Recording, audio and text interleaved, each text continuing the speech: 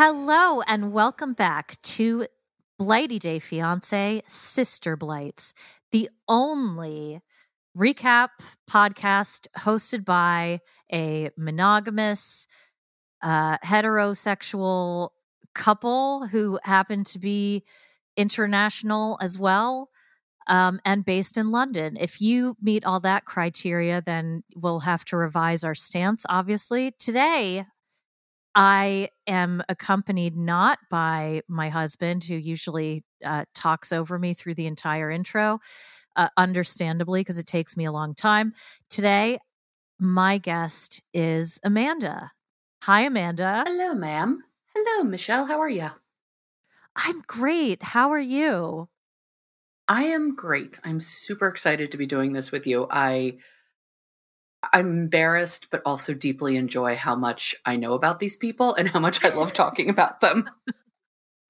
Yes, you are the go-to expert for questions, and I am so glad that we have you because I've really only been watching this show as a full-time viewer for the past 2 seasons. I think I Okay. avoided it, and I'll tell you why. There's a very specific reason why I avoided it, and it's because I don't know if when you were growing up, there were like moms in the neighborhood who always spoke very quietly and Yes. incredibly passive aggressively. And, Yes. I grew up around a lot of moms like that when I was a kid. And when I remember when I first saw Christine on screen, she had that. And I think she still kind of has that voice, even though that's not what she does anymore. But it's Yeah. it's that very, everybody needs to be quiet. And then you're like so humiliated when you speak like at an audible volume. I hate that burning sense of shame. So that was what put me off it originally. Yeah. And her voice has changed over the years because she used to be so sing-songy and so like quiet, like you said. And I mean, all of the women in their own way did the fundamentalist Mormon keep sweet thing a bit. But in retrospect, when we realize how miserable she was for so long, I can totally see why she was so sweet. And when she was loud, she was being cute and funny and like dancy and singy. But I think she was just trying so hard to get someone to pay attention to her. And I mean, and clearly her husband wasn't doing it. it's a world of pain that I honestly can't imagine. And I don't really think, and this might be a controversial stance, I don't necessarily have a problem with plural marriage or polyamory or whatever the context it's in is the preferred nomenclature. Mm-hmm. It's not for me. It would be way too much work, and I already feel like being in a marriage with one person is a ton of work. So I don't have an issue with that choice or that lifestyle at all. I just can't, when it's part of a larger system that is that sort of by design keeps women in one place in order to elevate men at their Right. expense. I think, maybe that's not very controversial of me to say. No, I don't think so. And I think I've listened to you enough to know that I think you and I are very similarly aligned in a lot of ways. And I think one of them is like this, sex positive belief of if you are happy and if everyone is there of their own volition, do whatever makes you happy. I don't care. The problem is when you look at systems like this, like Christine, Robin, and Mary all grew up in this. Janelle chose it, but that's another Right. thing. But like these women in a lot of ways, didn't have a choice. They didn't know anything else. And I No, think and one of the saving graces of the show is that it got them out in the world a lot more to go, oh, huh. It reminded me because I have watched Robin, my husband, and I watched the first ever episode, and the first thing that I thought of was, and this is kind of not entirely related, but I remembered when Sarah Palin was running for vice president and she was sort of, coming on the scene. And I remember reading about how her management team, her PR team, essentially like looked at her family and went, yeah, we've got to go to Neiman Marcus like right now. You guys cannot. we got to class you folks up a little bit as you come tumbling out of the Alaskan tundra somewhere. Yes, exactly. And I that was the first thing I thought of was what a radical transformation that's been made. I mean, I know they've all gotten in with the LuLaRoe and they've modernized to an extent. I don't think there's any excuse for the way that Robyn wears her hair in those super tight, like Shirley Temple curls. Girlfriend needs a brush and she needs like a Pinterest account to stop capturing stuff about how beautiful her husband is and like learn how to do her hair. But that's a whole other thing. Like it's nuts because I've started rewatching a little bit as well. And to see, I mean, those women never met a tank top long sleeve t-shirt they did not like. No. And I was flipping. Yeah, go ahead. No, sorry. I wore tank top long sleeve shirts in the 7th grade because we weren't allowed to wear normal tank tops because it might distract our male classmates. Right, because heaven forbid they see skin. Right, exactly. Yeah, no, I was flipping through Instagram last night and I saw Christine, like, the other thing, this family has never met an MLM that they don't love either. So she's, of course, hawking her latest. But, I mean, she's sitting there in her, like, leather pants and her black tank top and her blazer. And I'm like, who is this woman compared to who we met 12 years ago? And I like this woman. I mean, Christine was actually always my favorite. But I like this woman a lot. I think she'd be real fun to have a glass or two of wine with. Oh, I think so too. But speaking of which, so you said Christine's your favorite. Talk to me about your Sister Wives journey. How did you get into it, and what kept you watching? Because a lot of people have said to us, "Oh, we used to watch it, but we dropped out for a couple of years." Like, did you have a drop off period? Or were you always super into it? I was always super into it. I think I'd have a little more self-respect if I said when it got real dull, I left, but no, I didn't. I stayed. So for me, just a little thing about me is I am utterly fascinated by Mormonism in general. Not always have been, but like as I learned about Mormonism in college and all that, I was like, this is a fascinating way to be. No shade if that's what you want to do, but not my cup of tea. But I was just like, there was even an entire religion based on some guy finding gold plates in the hills of Rochester, New York. Okay, sure. Whatever. Right. So between Mormonism and polygamy, like, ye got me. I'm in. So I've been watching these folks since day one. And I mean, at first I kind of bought into the fact that they were this happy family and they were really making it work. In the first season in particular, they really sold it. And it's funny to see like Cody then versus Cody now. Like that man has aged 50 years and had I'll say a personality change, because I think that probably darkness was always in there, but he could hide it better. So I watched it all along. I watched the real boring years when they, threw stupid parties on the cul-de-sac. I watched when each of the kids had to go to college and then they got married and, we had 4,000 street tacos for Tony. And I think Cody's in love with Maddie's husband, Caleb, because they have a weird relationship happening. But yeah, I watched the whole thing, but I've said to a lot of people, because they're like, you just said, oh, I watched in the beginning and then I left because they were boring. And I'm like, you got to come back. Because 16 and 17, I say, is my payment for doing the hard work, for doing the work of the Lord, of watching these people. Because now it's utterly riveting. I mean, I think it was your husband who said, like, that first episode of this season was, it was like nothing I had ever seen in reality television. Right. And just watching Christine walk through this path of, first of all, whoever her therapist is could be making millions of dollars right now because right. Oh my gosh. that whoever they are should out themselves and, go on the book tour.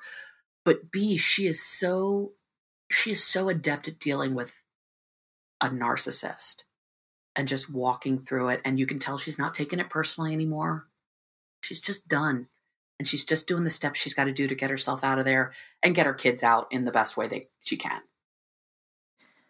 Yeah, I completely agree. I mean, I think like that first episode of the season that's just been and gone, it took me back to being in film school, and we would for like our directing module, and I remember choosing the scene from Breaking Bad. And I thought, oh my God, this is this incredible like denouement between the main character and his wife. And I remember watching I know exactly it the scene you mean. like, yep. I bet you do. Yep. And then when he's finally like, I did it because I loved it. Yep. That's exactly right. So back then that show was like brand new. So it was really, I felt really proud of myself for that. And now I'm like, gosh, if I was going back and teaching that class, I would be bringing in Cody and Christine, like I would be bringing in all this, what did he say? All the love that I had wasted. Yes. Yeah. 11 years wasted. Yeah. Making sacrifices to love you. The sacrifices I made. The sacrifices I made to love you. Who the hell sacrifices to love somebody? Like, that's not a thing. First of all, he makes up things all the time that are just actually not things. I know. But yeah, I can go off on him for a long time. Like when he did his whole I was dying of COVID thing with his 99.6 degree fever. Like, buddy, when I had COVID, I had a fever of 104.5 and I sat my ass on the couch, watched Netflix, and waited for it to pass and took Tylenol. Like, this is what you do. This is fine. It sucked, but it was fine. That is not unique to Cody, I should say. No, and I won't yes, that mention. I won't necessarily mention other people who might act like that when they're sick, who are of the male persuasion. But it's something I'm very familiar with. I'll put it that way.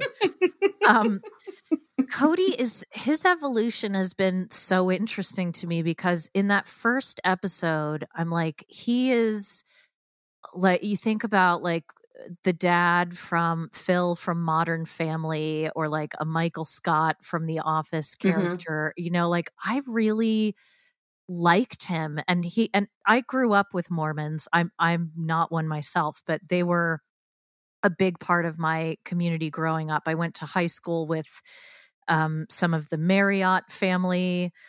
And there were various sort of, and they did all sort of live on certain cul-de-sacs, the very wealthy ones, I should say. Sure.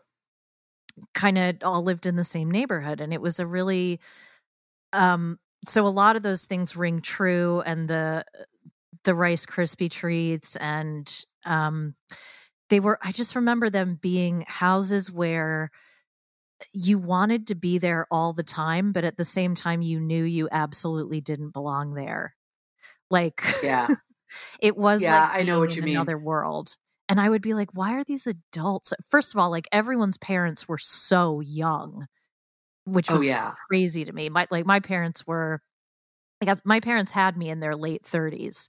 So like by the time I'm a teenager, they're like in their late 50s. And then they're just these, so like very young people with 10 kids. And it's, so that was something that I that felt very familiar to me and felt very true to me, and that the head of the family, or the priest holder, is literally a salesman of sorts, right? Mm-hmm. They're, regardless of what profession they're in, they're always going to be, they're conditioned to be the greatest testimonial for their religion and for their way of life.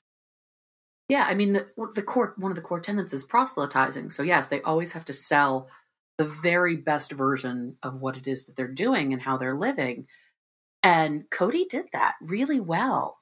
And again, like you said, they were all so flippin' young when they got married. And even in the third tell-all, not a tell-all, the one-on-ones or whatever it was, Mary even said, like, he was 22 and I was 19. Like, what? The older I get, the more I realize we should not allow 18-year-olds to make any life-changing decisions. Oh, I feel exactly the same way. I think it should be forbidden. I think you should have to wait until you're 25 to get married, or to even at think least about marriage. Yeah. Yeah. It's, I'm almost 50 years old, and Jesus, 19 years old? Oh, God. I thought I knew everything, but I didn't know anything. I got married at 26 the first time, and Mm-hmm. that is unfathomably young to me now. And I guess I was 27, so I feel the same. That's so you get it. But that's something that's so interesting to me is, do you think that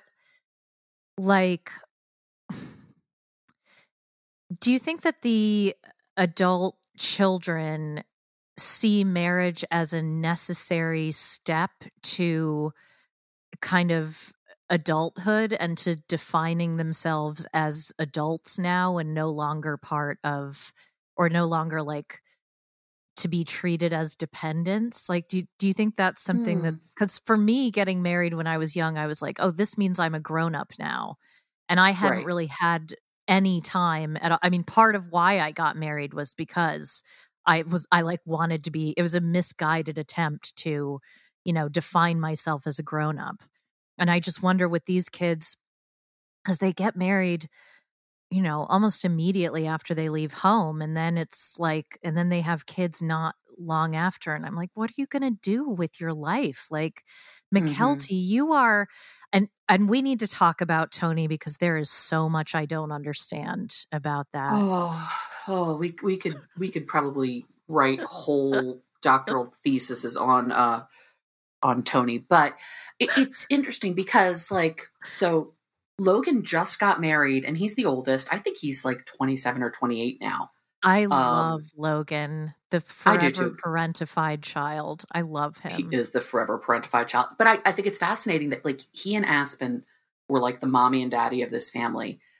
Aspen got married younger, but notice neither of them have had kids yet. And I think that's Aspen telling. Hasn't had kids? No, only Maddie's had kids and Mykelti. That's it. And I think that's telling, because I think for the two of them, they're like, shit, I raised 18 children. Well, not the fair Mrs. Brown number 4 didn't really raise their kids because, in the old, what is it from Mean Girls? You don't even go here. These kids ingratiated themselves on day one. Well, Robin did that to them by making them call Cody daddy on day one, which is just so intensely horrifying to me. I've never been a fan of that that method of parenting or step parenting. I think it's really disrespectful. And look, I get that her first marriage was not a pleasant one, but I thought it was so funny how you could see behind Cody's eyes what was playing out when Christine said that she was leaving, and it was, you could almost see him about to say oh my God, I hope you don't do to me what I did to Rob, to Robin's ex-husband. Oh yeah. And I mean, the way he talks about it is I know how ex-wives are about ex-husbands. Well, okay, they don't shy about, or they didn't for a long time, shy about talking about Robin's ex-husband. Janelle has an ex-husband too, who happens to be Mary's brother. which Yes, I remember that. we never mention. We seem to just have jumped and glossed over that one. And I'm gonna guess Janelle didn't slam him. At least I hope she didn't to his sister. But maybe that's some of the animosity of Mary. But I think Mary's just a bitter, angry person who just takes her angst out on everybody. And I think nothing in her life turned out the way she thought it would. So she's like she's like walking toxic positivity now. And let's talk. She's miserable. Let's start with Mary, because I think that's Sure.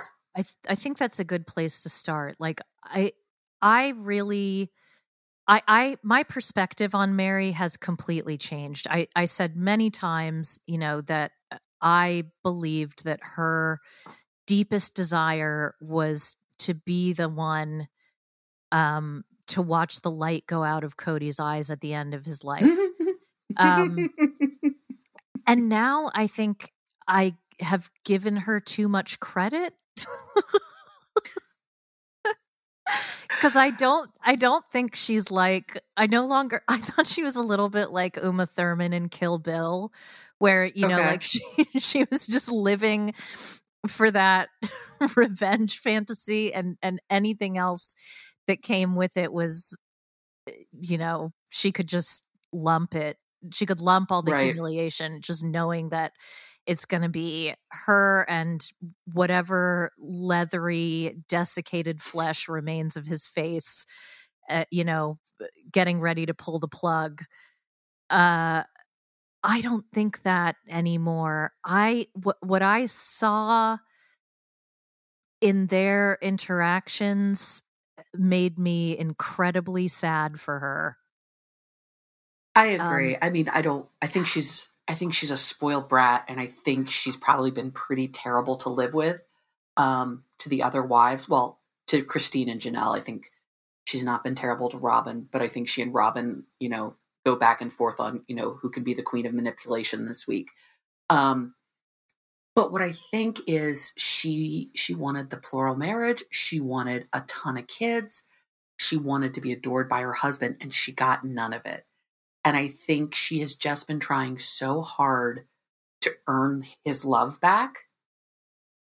And as he said repeatedly, he ain't coming. And, I do find the irony, or the hypocrisy, I should say, of, being appalled that she had this quote unquote catfish affair, which we could talk about for a long time too. But, and yet the fact that he's so offended and he has 4 wives, like, buddy, this is where I have issues with polygamy versus things like polyamory, is because in a true polyamorous relationship, everyone has the autonomy to do what they want. In polygamy, it's also one-sided. Right. And not and these just women just don't have agency. Right, exactly. And it's not just one-sided. In Cody's case, at least, he wants the things that he wants are so, or claims to want, are so opposite to what would make sense in any relationship, but particularly in these kinds of relationships. Like the way that he talks about it, all relationships require trust, right? Even friendships require trust, and even sibling relationships. To have a relationship that's close, you have to trust people.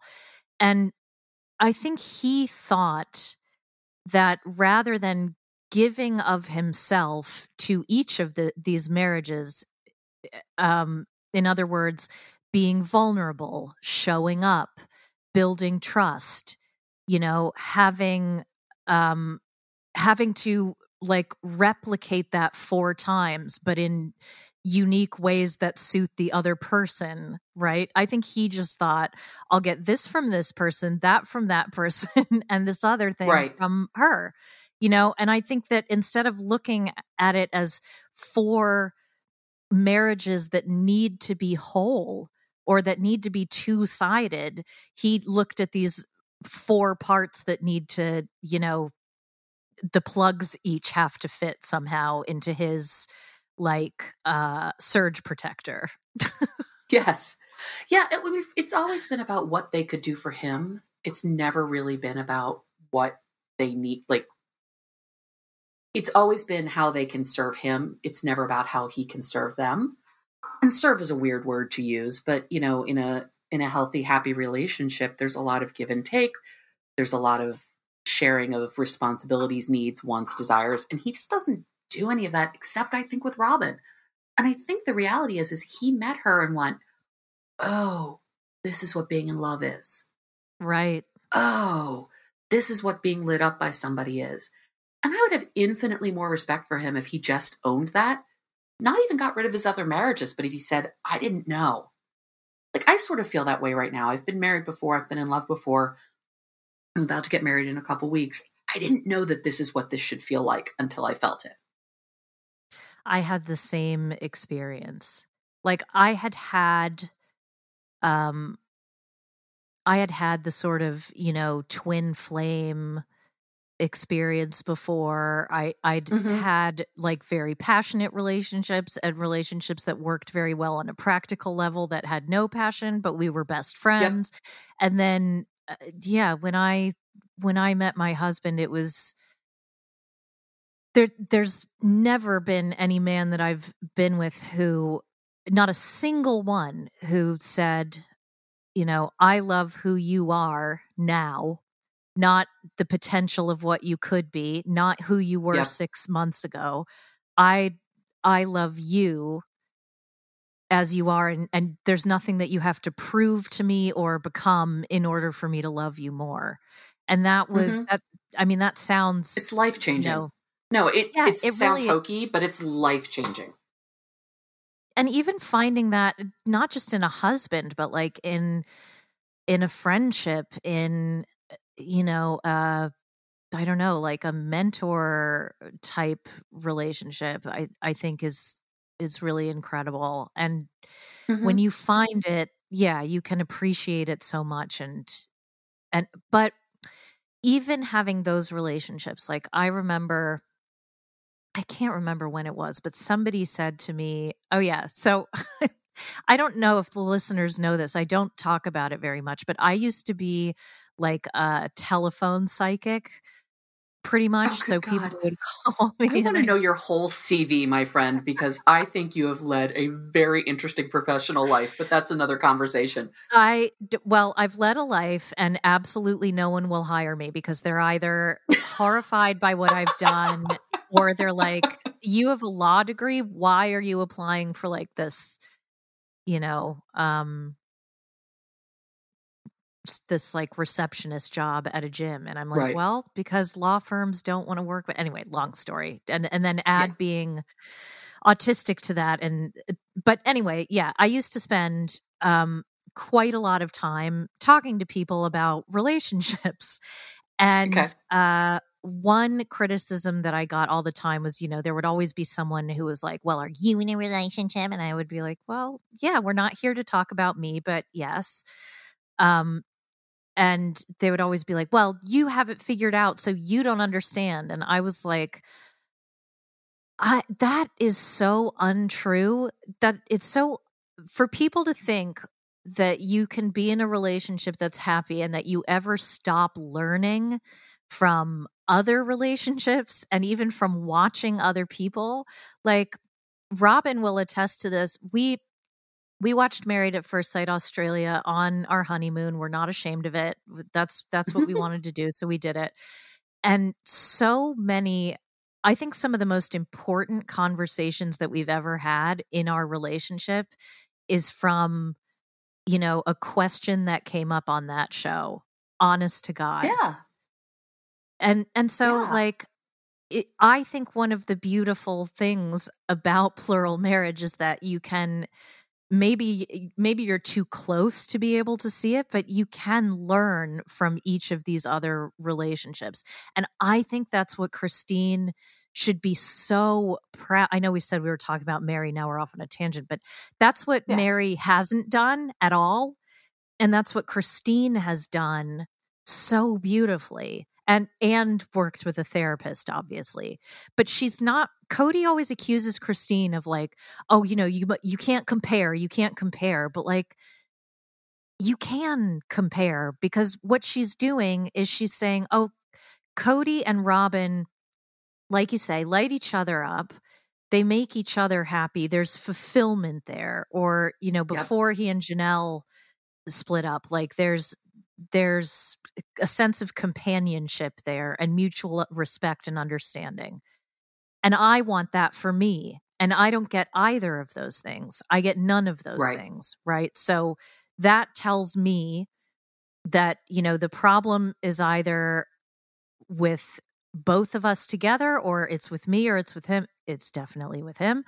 It's definitely with him. Yeah, for sure. Like there's no question in anyone's mind. But yeah, I mean, and I think, yeah, Mary is one of the most fearful people I have ever seen on television. Yes. Oh gosh, yes. So fearful. And she is, and she's so afraid of being unhappy that I think she's made herself horribly unhappy. And she, made her child the center of her universe, which a lot of people do, and fine. And one thing that I think has always been interesting is it seems like Janelle and Christine really, they'll both say it, they raised their children together. And those kids really, like Janelle's kids clearly see Christine as a mom and vice versa. Yeah, and they see Christine's kids as their true siblings. Right. But then, with Mary's child, Leon, they always felt othered to me. They always felt on the outside. And I think that was some of Mary's doing. Because I don't think she treated the other kids like her own in the way that Christine and Janelle were able to treat the other kids, the other mom's kids, like their own. No, and there is a type of mothering that involves being withholding in certain ways with some children in order to build intimacy with others. Mm-hmm. And I think that it's hard because an immediate reaction to my saying that is probably like, oh, that's horrible. But I think the way that women are taught to parent has for a very, very, very long time been from the standpoint of you are coming from a position of all of your instincts are wrong, right? And everything that you could do could kill this baby. So, because all parenting books now are about fear and how to avoid this. And certainly, like, as an autistic person, newly diagnosed, I'm horrified by the amount of precautions that are taken to not end up with a child like me. You know what I mean? Like, that's kind of that's really harrowing. But I guess what I'm trying to say is I don't think Mary went into parenting these other children thinking I'm going to have to fight for to have control over them. I'm going to have to fight for their approval. But that's what she had to do. And rather than approaching that, hate to use this word, right? Or this phrase, but it comes up again and again on this show. Rather than cap in hand, coming to the table and saying, what can I add to this? She's coming to the parenting table as like, right, I don't like what you all are doing, so I'm going to silo these kids and I'm going to favor these kids, and the ones that don't comply, I'm going to remain suspicious of. So I think it's coming from I think her protectiveness and defensiveness is coming from an extremely hurt and very honest place. But that hurt has, over time, as you say, has become bitterness. And no one is attracted to that. No one. I wouldn't even want to be her friend. Like, I wouldn't want to hang out with her because she just seems miserable. But she seems miserable deep down, but she puts on this air of, I'm the happiest person. I mean, I sadly follow her on Instagram, and it's just like, oh God, I need you to stop, because we know the truth of your life is not at all what you're putting out there. And I would much rather see somebody go, you know what, this is shit, versus, well, oh my God, everything's great. Right, exactly. And I think that's how, I mean, that is how Christine ingratiated herself. You know, Christine has been honest and vulnerable and admitted to feeling bad and admitted to making mistakes and have made, you know, in her opinion or in other people's opinion, the wrong choices. Mary is entirely inflexible. And there is no room. And of course, this is what she has in common with Cody, right? She has, I said this in Royal Tea. She is someone who, not about Mary, but, you know, about Wallace Simpson probably, but she has no interest or curiosity in nuance at all. This is not how she deals in life. And neither does Cody. And Mormonism is a really good religion for people who don't like nuance. No, everything's black and white. This family does not have a whole lot of intellectual curiosity in any way, shape, or form. Right. So, you know, emotional and nuanced curiosity definitely doesn't get to the top, because I don't think they think that way at all. But yeah, I think Mary is a real sad sack. And I think what you said about Christine is really, really spot on. And if you go back and rewatch, like, from almost day one, she's been telling Cody, I need your help and support. So the fact that he's sitting there saying she just decided one day she was done, like, buddy, we've been watching you on TV for 12 years. Roll the tape, like as Maddie and Poodle say, Gary, roll the tape. Like, it's there all the time. For sure. And yet he seems to just, you know, live in his own little la-la land of whatever he wants to be true is true. And I don't think he does. I think that affable, kind of goofy sitcom dad. Here's the thing. I think like many dads, he loves kids at a certain stage. He likes being able to, you know, them hanging off of him, cuddling him. Everything that he says and does is fascinating to them. He really likes that. He does not know how to have a relationship with his mature children that isn't based on them worshiping him or asking his advice. Agreed. Yeah, and it's and they sad. all say he was a good dad when they were kids, because that's the fun part. Yeah. Oh, exactly. I believe that's the fun stuff. Yeah, I think he was. I think he was. Was he a great dad? I don't know. Was he an involved, available dad? Much more than he is now, for sure, except for the little ones. But interestingly, not Christine's little one. Solomon and Truly are, I think, like 15 months apart. They're not far apart in age. And he could not treat them too differently if he tried. And then there's poor Janelle Savannah that God only knows if he ever even acknowledges her. Oh, no, I don't think they're very close. I mean, it's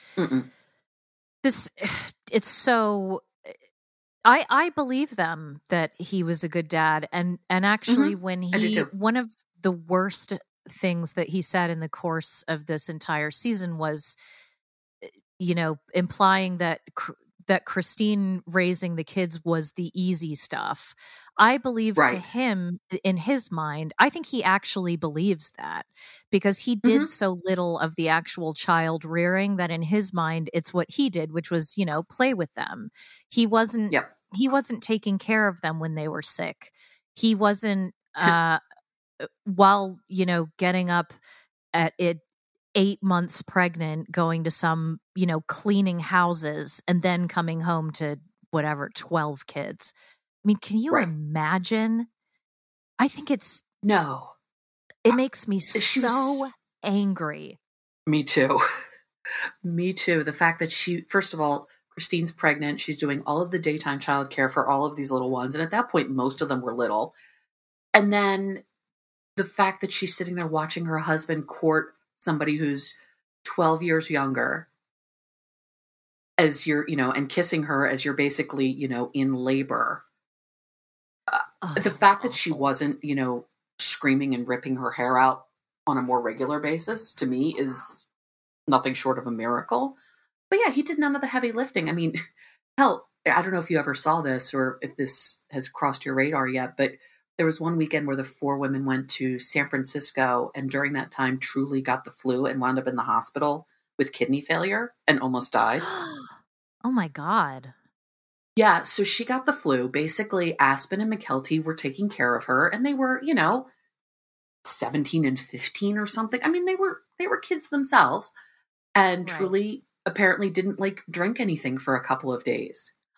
And Christine comes home and she's like, this doesn't look good. And then at one point, Truly's eyes went cross-eyed. And so she took her to the ER and she was on dialysis for a week. This kid almost died on his watch. God, how do you ever forgive that? Oh my God. I don't know. I don't know. And they just kind of rolled through it yep, no big deal. And then that same period is when Leon was going off to college and Mary was losing her, ever-loving mind of the fact that she was going to be an empty nester and what did that mean? And never mind that there were 17 billion other children in that cul-de-sac with her who supposedly are hers as well, but okay, whatever. And then, there was this just drama about taking her kid to college. And I'm like, one of your other children, in theory, if you are really living what you preach, one of your other children is dying. And you're all upset that it's interrupting her kid's, going away party. Right. So ridiculous. When Leon in their previous incarnation, I suppose, came Mm-hmm. out to Mary, what was that like? Because I don't think I watched. It was one of the episodes that I watched, but was she? What is their parent-child relationship like, and how did Mary respond to that? Yeah, so before Leon came out, so if people haven't watched this all along, Leon went by a different name, was assigned sex of female at birth, has now transitioned to identify as a man, prefers the they them pronouns.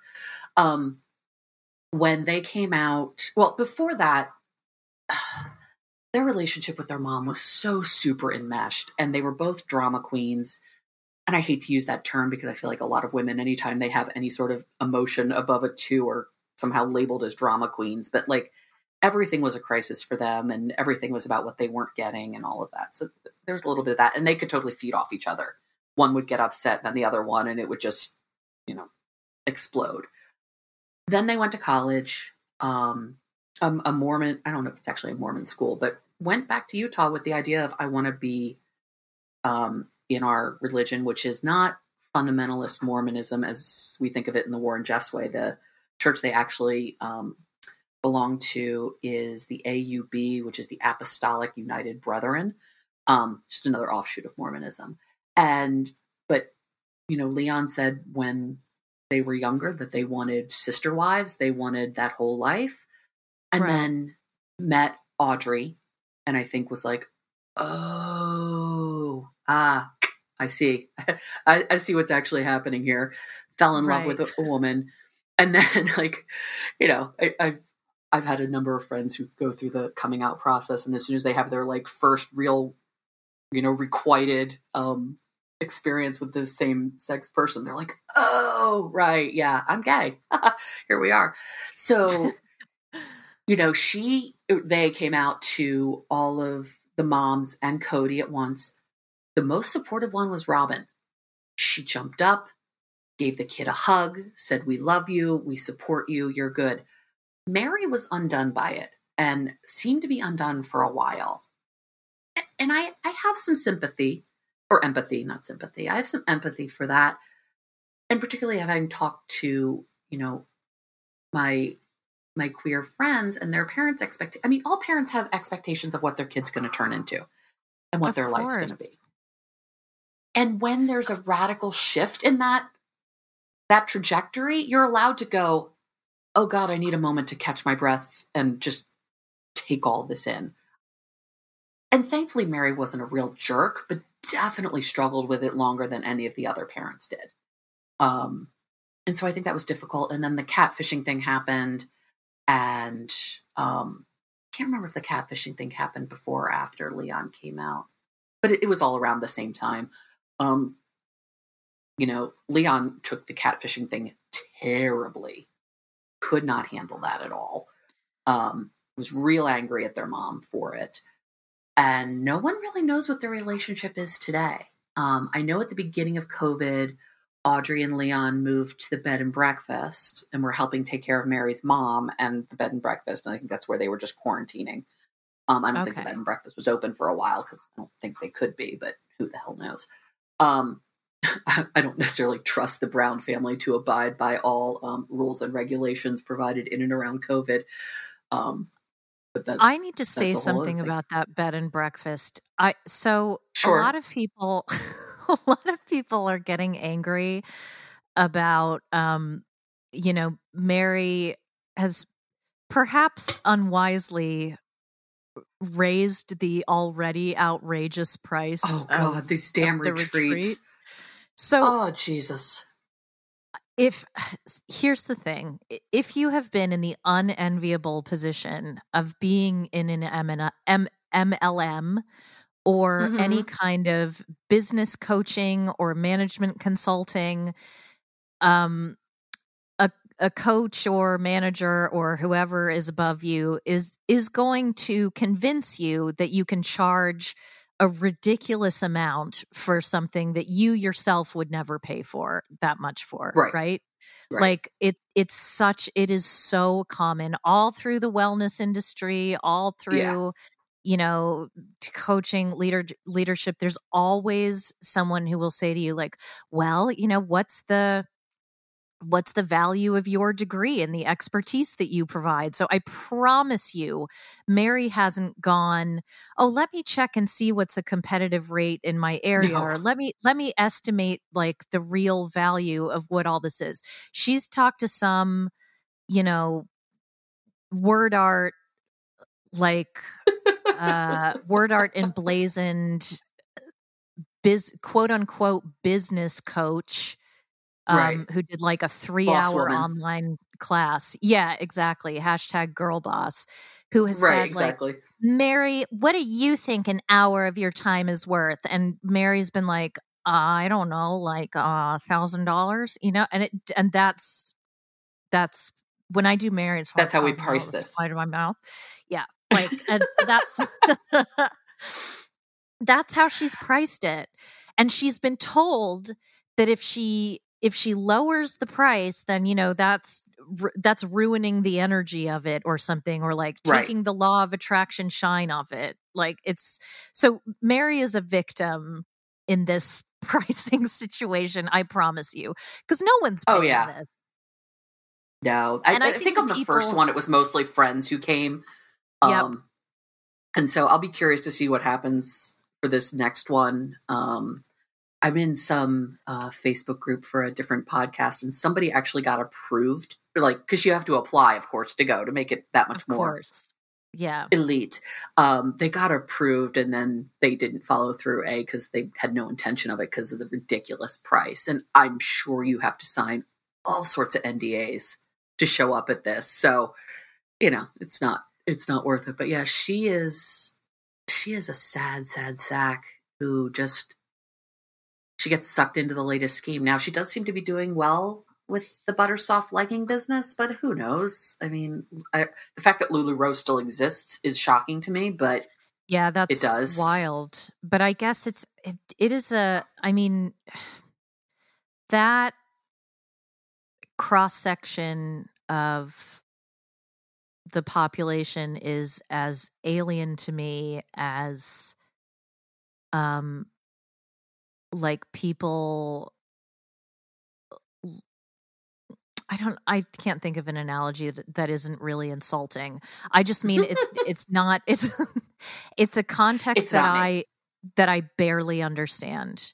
And not because I Right. think I'm above it or I'm better than it. It's just, I will never understand. Like, I would never be able to write a character like that because I don't understand. I don't understand what motivates them. It's like people tell me all the time, because I get really, and regular listeners will, be rolling their eyes because I say this so much, but it sickens me how on reunions and any of the 90-day spinoffs, there's this obsession with getting pregnant and having a child, as if that is the greatest achievement you can ever make. And look, I'm not clowning on motherhood. I'm not No. diminishing it in any way, but there are, I wish that, and the friends that I have are pretty good about, I'll say this, I make a big point of celebrating other milestones, particularly in Agreed. my female friends' lives that are not wedding or baby related. Yep. Like, I have Agreed. a friend who is my age who owns an apartment in New York in the Upper East Side, and she just bought a second one. That is Good for her. incredible. And it's all off her. Right. Yeah, she's amazing. And like, I got her a cameo of someone, another podcaster to congratulate her on it. I wanted her to feel celebrated in that moment. And so I think MLMs in some way provide an aspect of that. And I think that's something that we are very hungry for as women, because most of our interactions with kind of like mainstream pop culture is telling us what we should look like and act like and what our lives should be like. So to get congratulated for, real things. I don't know. Am I realize being, no, you make sense. Too far now? No. And I what I would say to that is that, I have found, I don't have children of my own. My fiance has a son, so kind of like you, I'm getting the parenthood experience tangentially in it, whatever. I mean, kid lives in my house, so there it is. But, I didn't have children of my own. I have a career, whatever. But like, I feel like for women, if you stop talking about getting married, having babies, or being on a diet, like conversations die. Yes. Oh my gosh. Because no one talks about anything other than those things. Like a couple of years ago, I made the conscious choice to kind of leave diet culture, stop talking about it. Good for you. And it's hard because we live in that. I mean, we all live in that soup. It's really hard to stop doing. But you start to realize, like, oh, this is all I've talked about with this person for 20 years, and they're my best friend, but this is all I've talked about. Like, there's got to be something a little better than, killing a workout. Like, I don't know. I know. It's crazy. The deep authenticity that is so much more attractive to me than, Yes, me stuff. too. I mean, I'm sure that's why we found each other. That is I mean, I've shared on this podcast and some of the listeners who, don't follow Sister Wives or haven't listened in a while don't know that I lost my father very recently. And so I've really been going through this period of deep and often very painful reflection. But part of what comes out of all the mud that gets stirred up, like in your heart and mind and experiences like this, is like, once everything settles, you see things very clearly. You understand very clearly on some level what's important. You don't, in my case, I don't understand how to get there or what that's going to mean.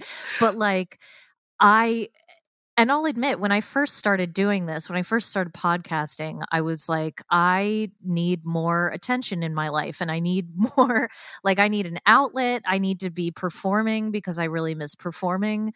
But the biggest reward for me in all of this has been has been people coming to me with their own vulnerability and their For own sure. life stories and their sincere ways of being, and these discussions that do come about watching these silly shows that, you know, haters think it is just trash, you know? Right. But maybe Because they're these tuning it are out real because they're not people. ready for it. They are. Yeah, they're Now, real people and they bring up real things. And, I feel like, yes, obviously, I have so much empathy and sympathy for the process you're going through right now, having lost your father. thank you. Um, and I feel like in some ways, COVID did something very similar for all of us because it forced us to strip away everything and then decide what do we want back? Right. What And makes sense? What I means something? right. And I think that these shows, and I remember, you know, Gloria Steinem famously saying that the Real Housewives and every iteration thereof was a minstrel show for Hmm. women.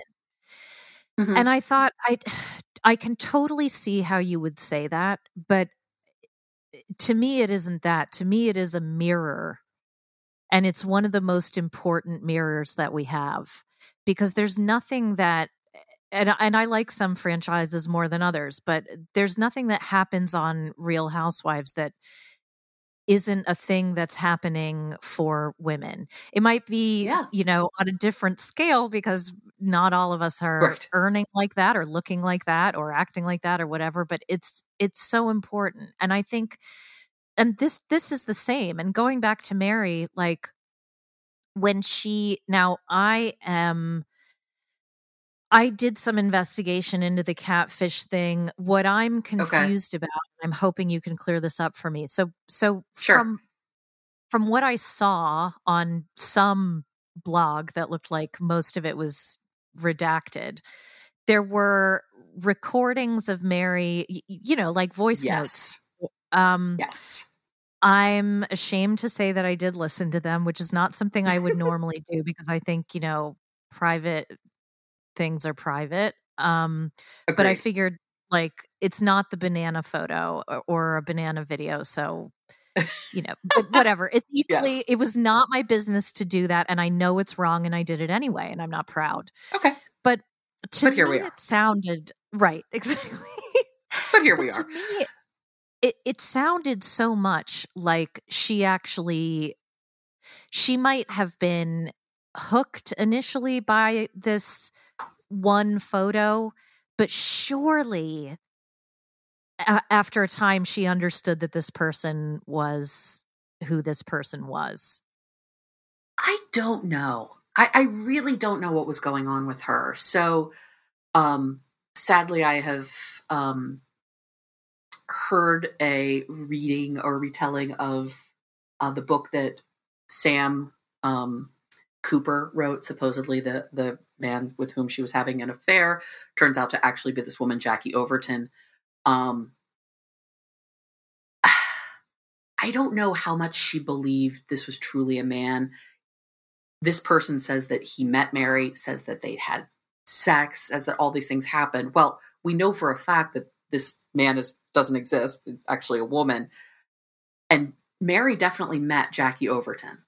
Um, so I don't know what she actually really thought or Yeah, there's eventually knew. photos of her But and Jackie together. Didn't they yeah, go to like Disneyland Disneyland or something. together? Yeah. Yeah. They met up in Disneyland. And Sam was supposed to come and then of course couldn't at the last minute. Some such nonsense. Um, enough to make me go, I don't think this is really real. But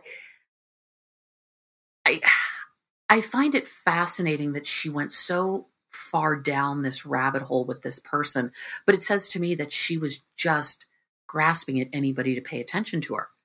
And her kid had gone to college and she's in this marriage with this guy who's a buffoon. But I do think she loved him, and probably I don't know if she loves him now, but she definitely I was do holding on way too too. long.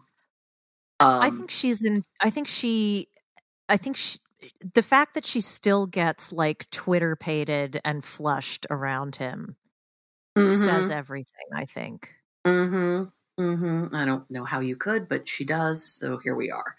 Um, yeah, I don't know what actually she thought was happening, but I mean, I've heard some of those recordings too, like you. I'm not proud, but it is what it is. My time machine is Right. broken. I cannot go back and be a better person. Um, and she was talking to this person.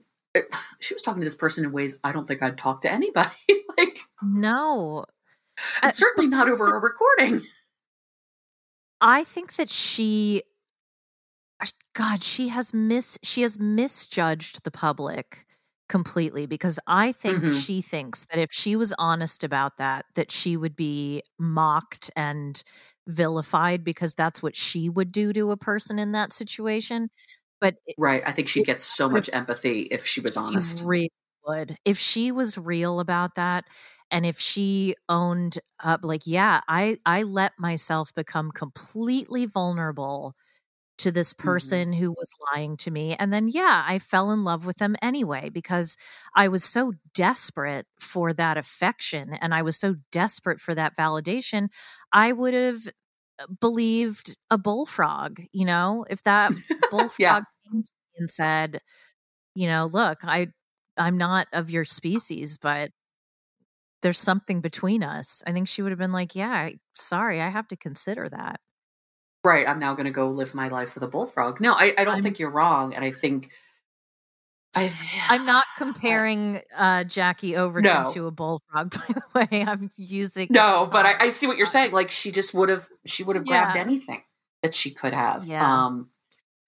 And then I feel like in all of our conversation, we haven't even talked about poor sweet Janelle, who's just You read the, my mind. You read my the mind. quiet one that everyone seems to forget. But I love her too. And I love who she's becoming. Janelle reminds me of did you ever watch the this is such a reach. But Okay. not the 1950s Alvin and the Chipmunks, but like the sort of mid to late 80s Alvin and the Chipmunks. It might have It been crossed my path, but I was a little too old for it by then. right. But go on. So I was super into that, and much to my older sister's chagrin. And there's Alvin, Simon, Theodore, right? The Yep. Chipmunks. Then the Chipettes are, I think the pretty one was Brittany, Of and course. Jeanette was the one with glasses, and then I cannot the one who was similar to Theodore in size and in interests, shall we say. Okay. Most of those interests revolving around food. Um, Hmm. I've completely forgotten her name, and I think a lot of people have forgotten her name for a reason. And I've always thought of Janelle as that Chipette. Um, Interesting. and that's where the analogy ends. It just that she's that forgotten one. I think she's finally found a way to. I think something interesting happened when she sort of left mainstream work, because, as I've said before, I think Janelle's marriage stayed functional, and I'm using that term very much in the context of the show, not the wider Right. context of what it means to be in a functional marriage. I think it stayed Right. functional because she was another husband. She wasn't another Yep. wife. She had a career that she was proud of, that she went to every day. She was bringing something home. She was a provider, and Yep. and that identity for her, I'm sure that to a camera she would say, like, the most important part of my identity is that I'm a mother, like that's what they're all Right. supposed to say, right? But I don't think that's true of her. I think she, Yeah. loves being a mother and a grandmother, but I think that she's always been the smartest one, and let her have her fucking fifth will. Jesus Yes. Oh, good Christ, God. Give her Good the money God. to build Yeah. on that land, or let her live. Yeah. She is, I mean, she has said on the show many times that like she's gotten fulfillment from her career. In a lot of ways, she and Chris, if we're going to try to gender role this in the most traditional 50s marriage ways possible. Like, she and Christine were a much better husband-wife pairing than either of them ever were with Totally. Cody. Totally. And I think I actually I think there's think something it really does. beautiful about that. I agree completely. I was going to say we need to. I'm hoping that as a society, um, that we can think not just outside the nuclear family, but think about, like, you know, siblings can raise children together, and Yep. best friends can raise children together, and neighborhoods can raise children together. Like, it really doesn't, those things happen naturally anyway by virtue of, circumstance. And Hmm. and their relationship is, I hope for them, the best thing to come out of this, because they have in each other people who will always, I think, be honest with them. And who fucking Yep. cares if they talked about each other behind their backs? So what? Of course they Who did. hasn't complained about their spouse or their spouse's spouse? I think that's ridiculous. And someday someone is going to find Rob Imes' plush, fuzzy little journal with her pink Hmm. feather pen that she saw on Clueless and thought, I've just got to have one just like that at all Yep. times. Someone's going to find her little diary, and she will have written her little burn book, and it'll Yep. say horrible things that she knows not to say to Cody, because she figured out that the best way to get what she needs from him is to be needy to a point that is unbelievable. Yes. Yes. He wants to be needed and worshipped, and she has learned how to need and worship him in every way, shape, and form. And she's a child. She's absolutely a child. And unfortunately, she's raising her children that way as well, particularly her daughters. Thankfully, Ugh. they leave Dayton out of stuff a lot, which is great. He's, by all reports, he seems like a great kid, and he's going to college and he's living his life and whatever. You go do you, my friend. You seem to be doing really well. But her daughters are just as needy and just as um, full of anxiety. Like, she's created a very scary world for her children. I that's extremely hard for me to see. I mean, I Robin, my husband, is always saying that Robin is going to have a redemption era. She knows deep down what's happening, and she's going to find the courage to break out of it. I don't know where he gets that sympathy for her, but again, one of the things that I value about him is that we don't always agree on what we see in people. But when he said that, I started to worry that maybe Robin had some kind of, well, because I'm aware that her eldest son is neurodivergent. Hmm. And so I thought, is she neurodivergent? Does she have autism or ADHD or some mental health condition that would actually prevent her from being able to confidently take care of these children and have a job of some sort? Like, is she dealing with a level of anxiety that she can't take medication for some reason, and so Cody has to compensate for that? But I don't see them having the emotional intelligence or the curiosity, like you say, to navigate something like that or even figure it out. It just feels like she has an extreme level of enmeshment and codependency with her daughters, and they are Agreed. therefore terrified of everything.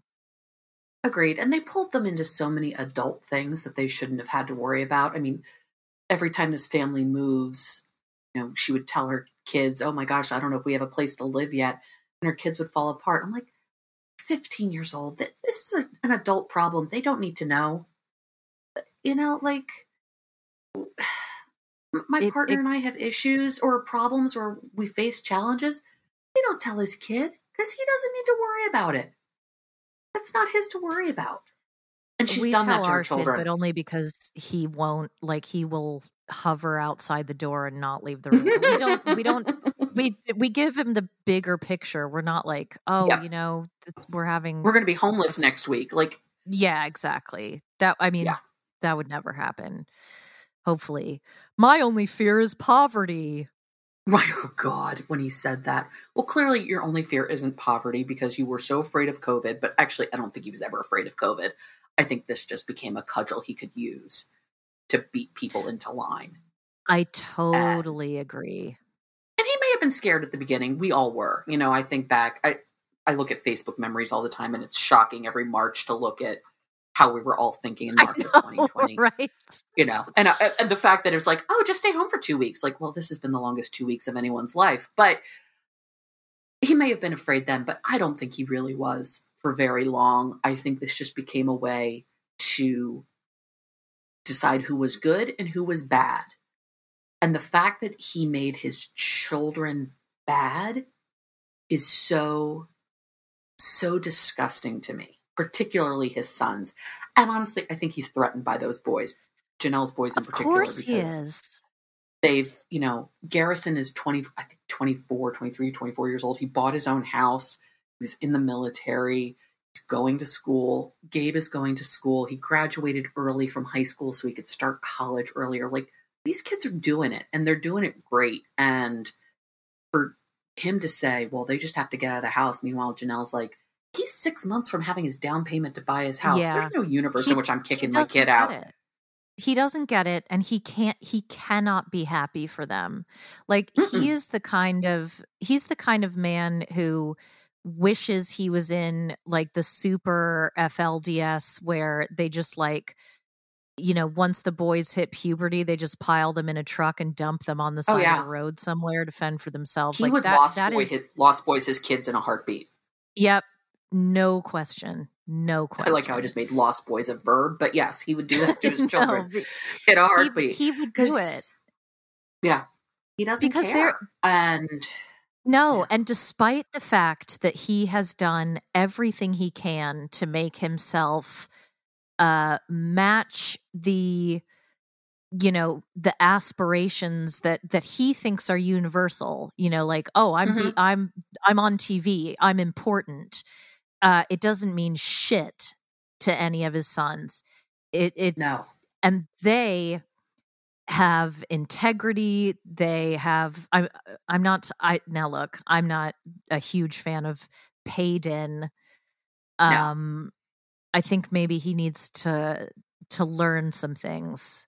He strikes me as someone who would be, pretty casually anti-Semitic and not even realize. I don't think even that would hurt particularly people. Casually. Right. He kind of reminds me of that adage of like, I would love to have the confidence of a mediocre white man, and he kind of is the embodiment of that. Oh yeah, I mean, but at the same time, he's like 21 years old. He doesn't. Yeah, again, we're coming back to what we said an hour ago. Like, these kids they're kids.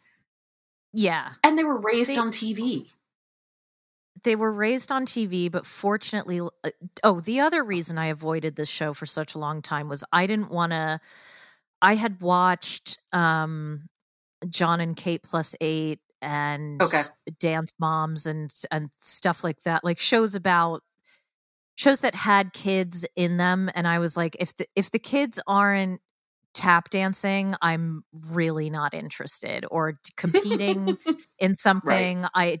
I don't care. Like, that's, and I was a nanny for a long time too, so it wasn't the kind of thing where like my idea of escapism is just after taking care of 4 kids all day is to come home and watch someone else's 4 kids act like assholes, Right. Like, yep. Totally get it.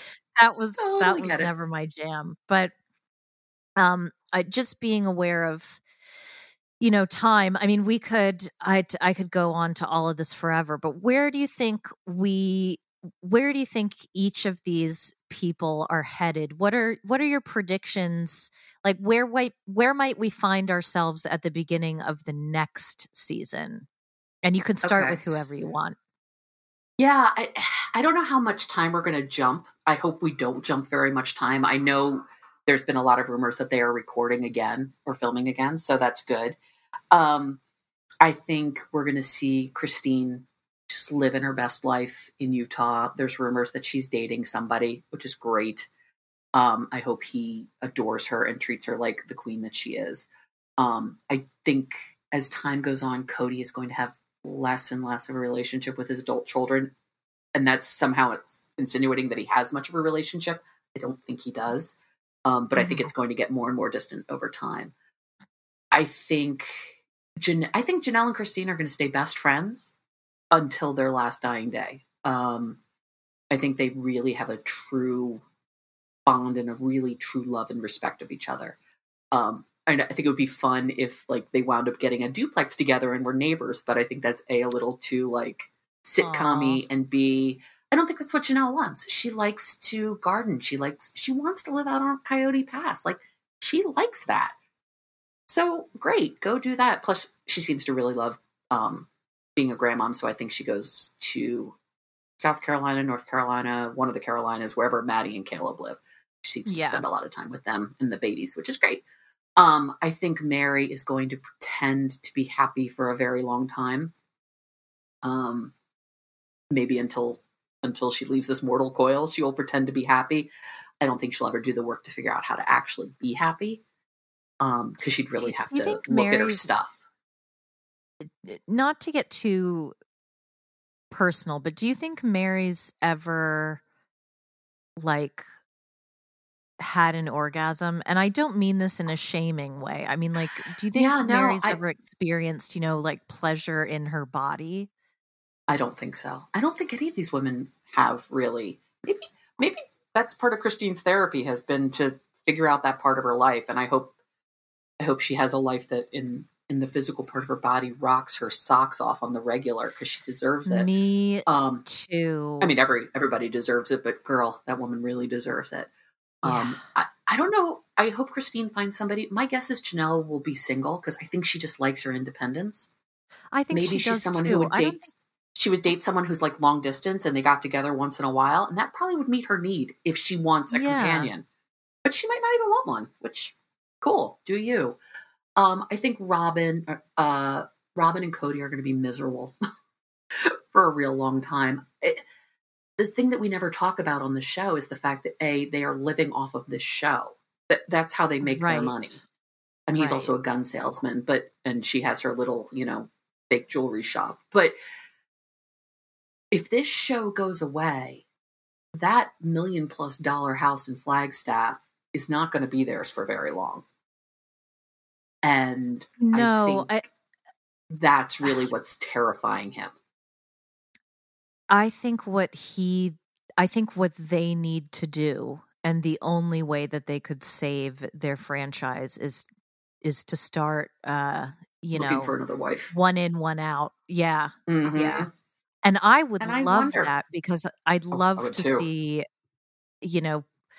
Robin, who has always said, she doesn't want to be cheated out of the dream that every little girl has of one wife sitting on a porch with your other sister wives. If she makes my dream, Michelle. Wasn't that your? Oh yeah, I'm really worried about her thyroid there. As someone who had thyroid cancer, I'm worried about her thyroid, and she just doesn't look well. No, never mind. Doesn't. We can make fun of the stuff, the bad banana curls and the dowdy clothes. We can make fun of that all day long. That's like the least interesting part of it. She just doesn't look well, and hasn't looked well in a number of years. No, years. And it's, to me, now look, I am certainly no doctor, but to me it's giving like hypothyroid, lack of vitamins specifically. Like, how is it that her skin is white, and all of these other people look like leather bags? No offense. I don't think they get a lot of sun. Yeah, I don't think she leaves the house. Bad. She needs vitamin D. Oh, it's bad. Yeah, I think she lives It's like in a not hoarder's good. house. I don't think it's good in that house at all. No, Um, she's definitely got a lot of trinkets and angels, but oh, there's a lot of figurines in that woman's house, and ugh, I think I'd it be has been terrified. such a pleasure talking to you, Amanda. Thank you so much. This is really, You I are cannot, welcome. the time has just flown by, and I hate to even end it here, but if I don't, I won't be able to get the other recordings that we have to get done this weekend. That's just me being honest. It's all good. If you ever want to do this again, though, please let me know. I'd be happy to do this again about this or anything else. Oh, for sure. For sure.